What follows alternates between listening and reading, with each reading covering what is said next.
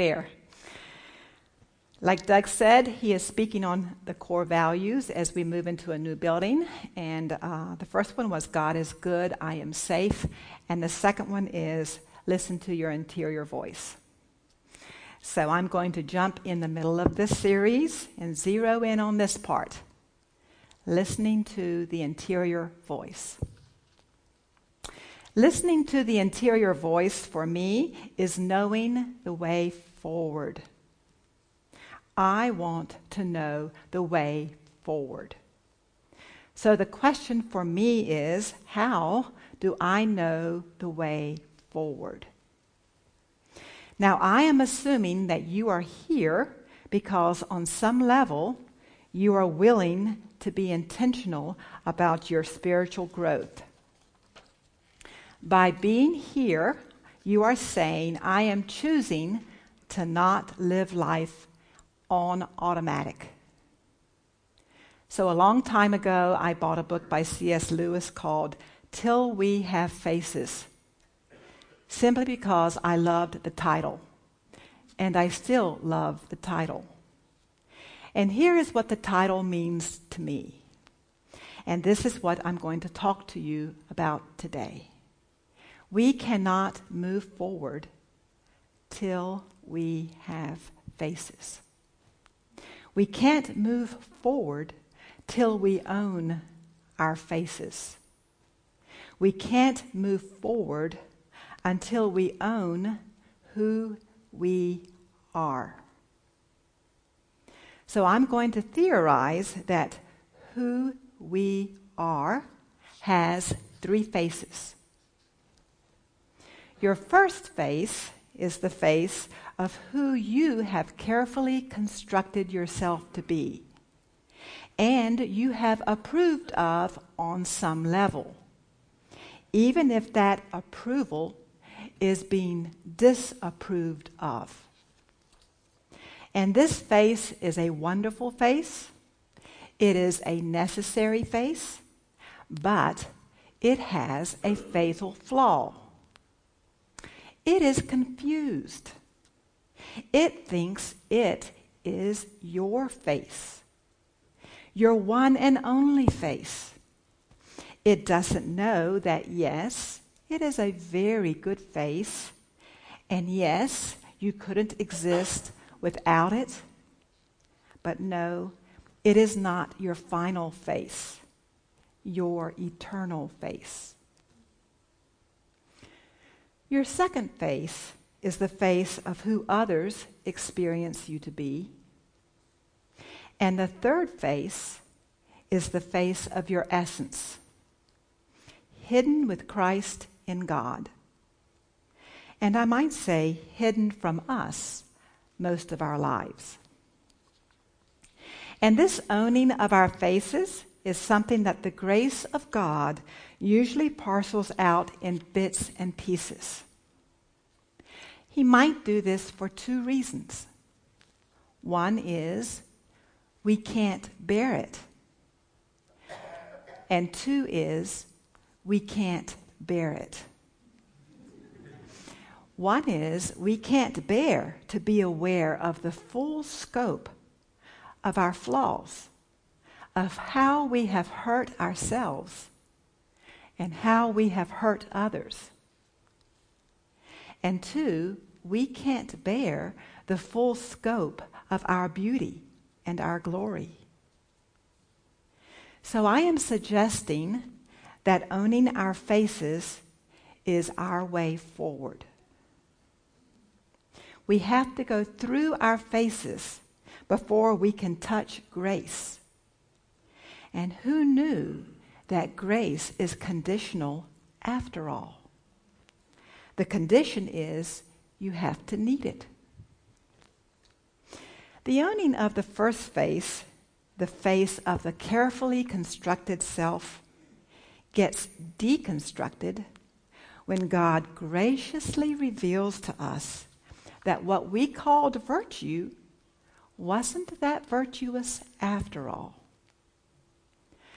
So Billy Long, my pastor when my children were small, told this story about himself.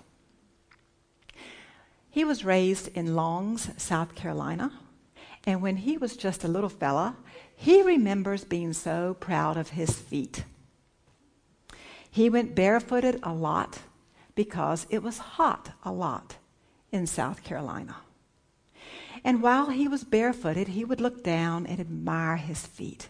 He had this protruding muscle that went all the way from his heel to the ball of his feet. Then one day, someone asked him if his flat feet bothered him, and he was devastated. All this time that he was reveling in his unusually strong feet, what he thought was a bulging muscle ended up being a fallen arch. And truly, truly, truly, our way forward often encompasses us owning this face. The face that I thought was virtuous, the face that I thought was a bulging muscle, ends up being a fallen arch.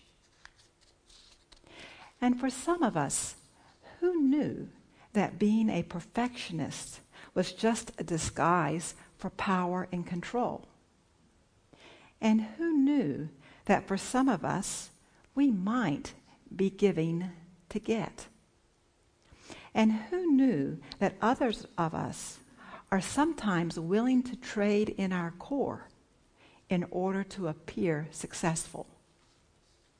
And who knew that all that planning and all those options were for the purpose of avoiding our fears? And who knew that all that power might have been for the express purpose of appearing big to cover up our vulnerabilities? And who knew that all that love of peace might have been for the purpose of our comfort? And that's just a starting point. Can we bear it if the Holy Spirit shows us that that conversation that we initiated was really for the purpose of building an alliance and had little to do with camaraderie? Can we bear it if the Holy Spirit shows us that when we called that person, it wasn't for the purpose of finding out how they were doing, but for the purpose of fishing for a compliment? Or when the Holy Spirit shows you that in all of your sharing of wisdom, you might have been establishing your superiority? Can you bear it if the Holy Spirit, watch Aries again. Can you bear it when the Holy Spirit shows you that in all of your reaching out to your friends, that yes, you did care about them, but more than that, you did it to establish safety and security? Can you bear it if the Holy Spirit shows you that all you missed out on and how you made your life so small over the decades was because of your fear? Can you bear it if the Holy Spirit shows you how you pleased others and abandoned yourself? Can you bear it if the Holy Spirit shows you that your hells were created by you? Can you bear it when the Holy Spirit shows you the price others paid as a result of your self-referencing behavior? Can you bear it when the Holy Spirit shows you that, yes, you were sincere, but sincerely wrong? So again, the way forward is when we can own that which we call virtuous, that which we call a bulging muscle, might only be a fallen arch. And again, the Holy Spirit usually offers us these insights in bits and pieces. A little here, a little there, spread out over our lifetime because we can't bear it. So own your first face. We cannot move forward till we have faces. The second face we have to own is how other people experience us. Really? Really? How they experience me is their problem, right? After all, I am sincere. I care. I am well-intentioned. And therefore, I am, drumroll, innocent. Translated, you are wrong, I am right. And how dare you tell me that I'm difficult? And how dare you tell me that I'm prickly? And how dare you tell me that I'm wrong? So, again, the second face that we have to own is the face that says, often I am sincerely wrong. Who knew? Who knew that it would behoove me when you say that you experience me as superior to actually listen to you, to actually consider if I had any part at all in your experience? How can you say that? After all, I don't feel superior. And if I don't feel superior, therefore I'm not superior, right? So, you have to be mistaken, and this has to be your problem. Or, how can you say you experience me as manipulative? I just spent all that time and energy helping you. Or, how can you accuse me of cutting corners? After all, I got the project done, and everyone loved us for it, and you accuse me of cutting corners? Or how can you say that I'm being melodramatic when you're the one that is so insensitive? Or you feel rejected, and all I did was not come to your party? You're overreacting. Or you told me you would be home at 6, and I just spent all that time and energy imagining your death, and you have the gall to tell me that I worry too much?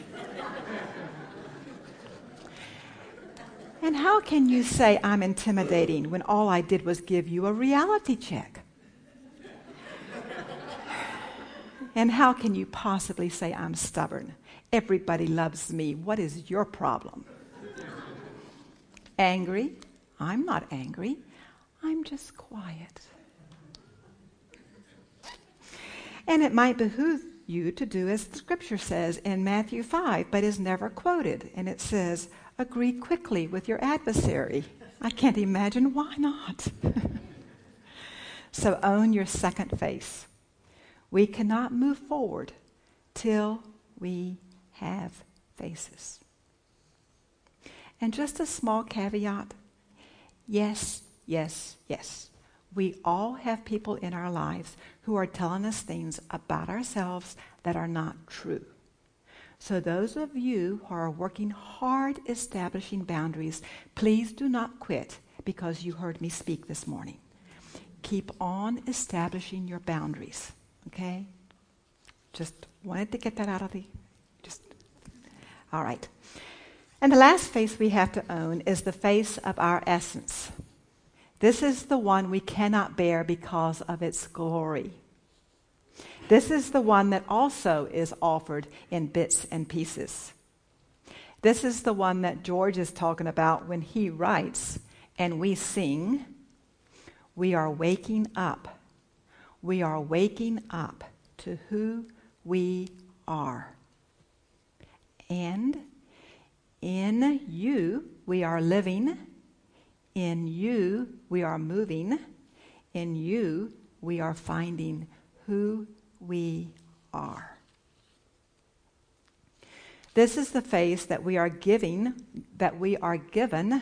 in exchange for the other faces. This is the face that we get when we own and turn in our other two faces. It is like God says, own your face, give me your face, and I'll give you our face in exchange. Our scripture today said that Christ emptied himself. This is another way of saying that he owned and turned in his first two faces in exchange for his eternal face. He emptied himself. We also are invited to empty ourselves. Like the other two faces, you will never see this face with your eyes. You'll only experience it. You'll experience peace when you used to be troubled. You'll experience joy when your circumstances are not going well. You'll experience confidence in the midst of fear. You'll experience surety in the midst of not knowing. You'll experience freedom in the midst of obligations. So let me read you a poem that Adil posted on Facebook by Nayira Wahid. Thank you, Adil.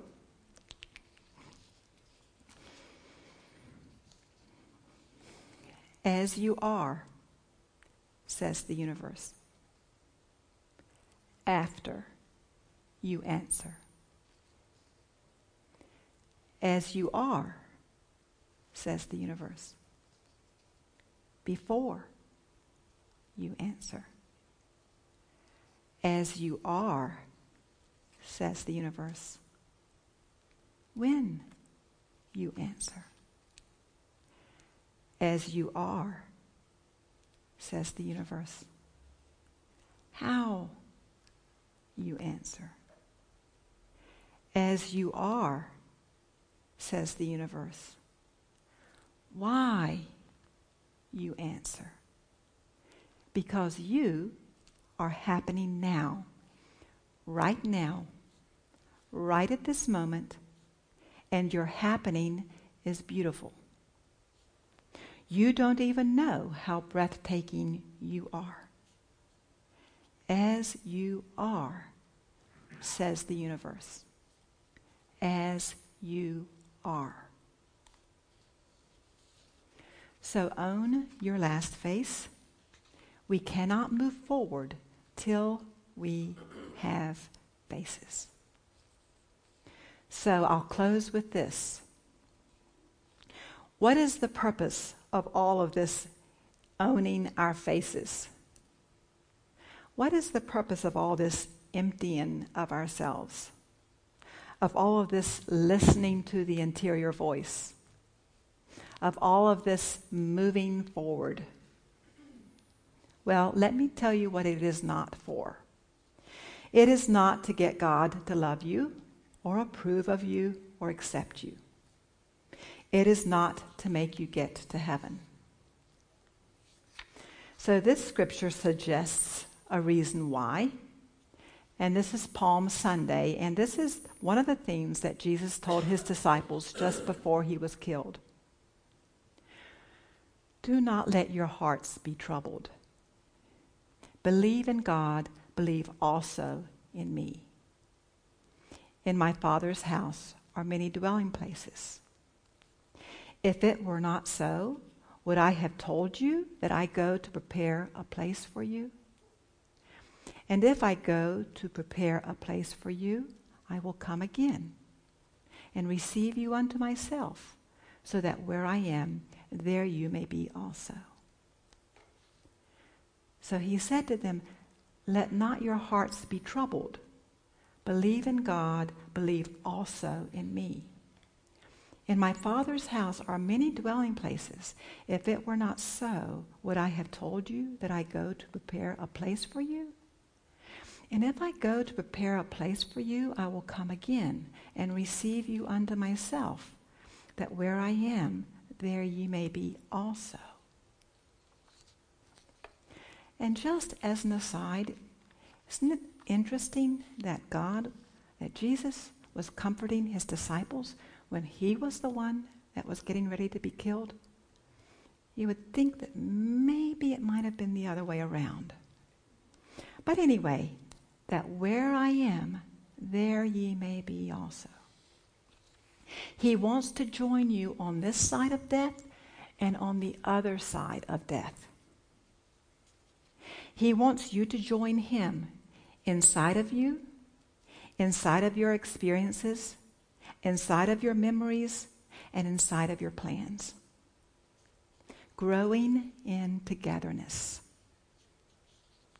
We really, really, really don't believe that if God was a dog, that he'd wag his tail every time you came into the room.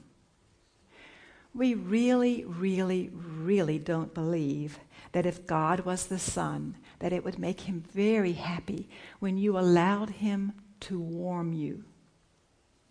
We really, really, really don't believe that if God was a song, that he would be listening for your voice so that he could harmonize with your melody and make you look real good. We really, really, really don't believe that if God were a human, that he would stand behind you with his arms around your shoulders and kiss you on the top of the head.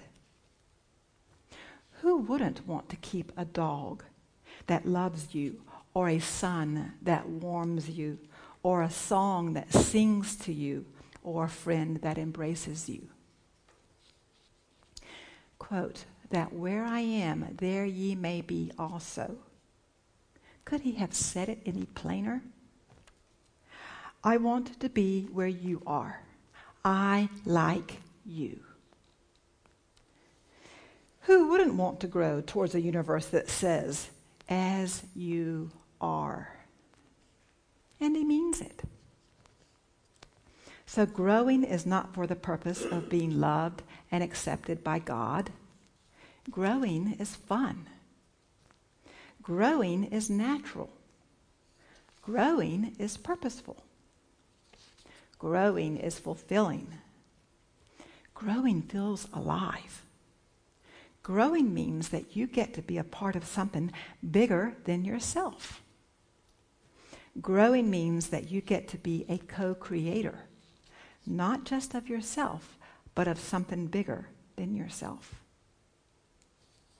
So the invitation is to grow. The invitation is to be like Jesus and empty yourself. The invitation is to own and then exchange your first two faces for your eternal face. The invitation is to be where he is. The invitation is to receive his as you are. Let us pray. Father of lights, grace us. Grace us with insights. Grace us with friends to share insights with us. Grace us with kind friends to share insights gently. Grace us with humility to receive the insights given to us by kind friends. Give us courage to own our faces and then to move through our faces to your as you are. Because of your Son, amen.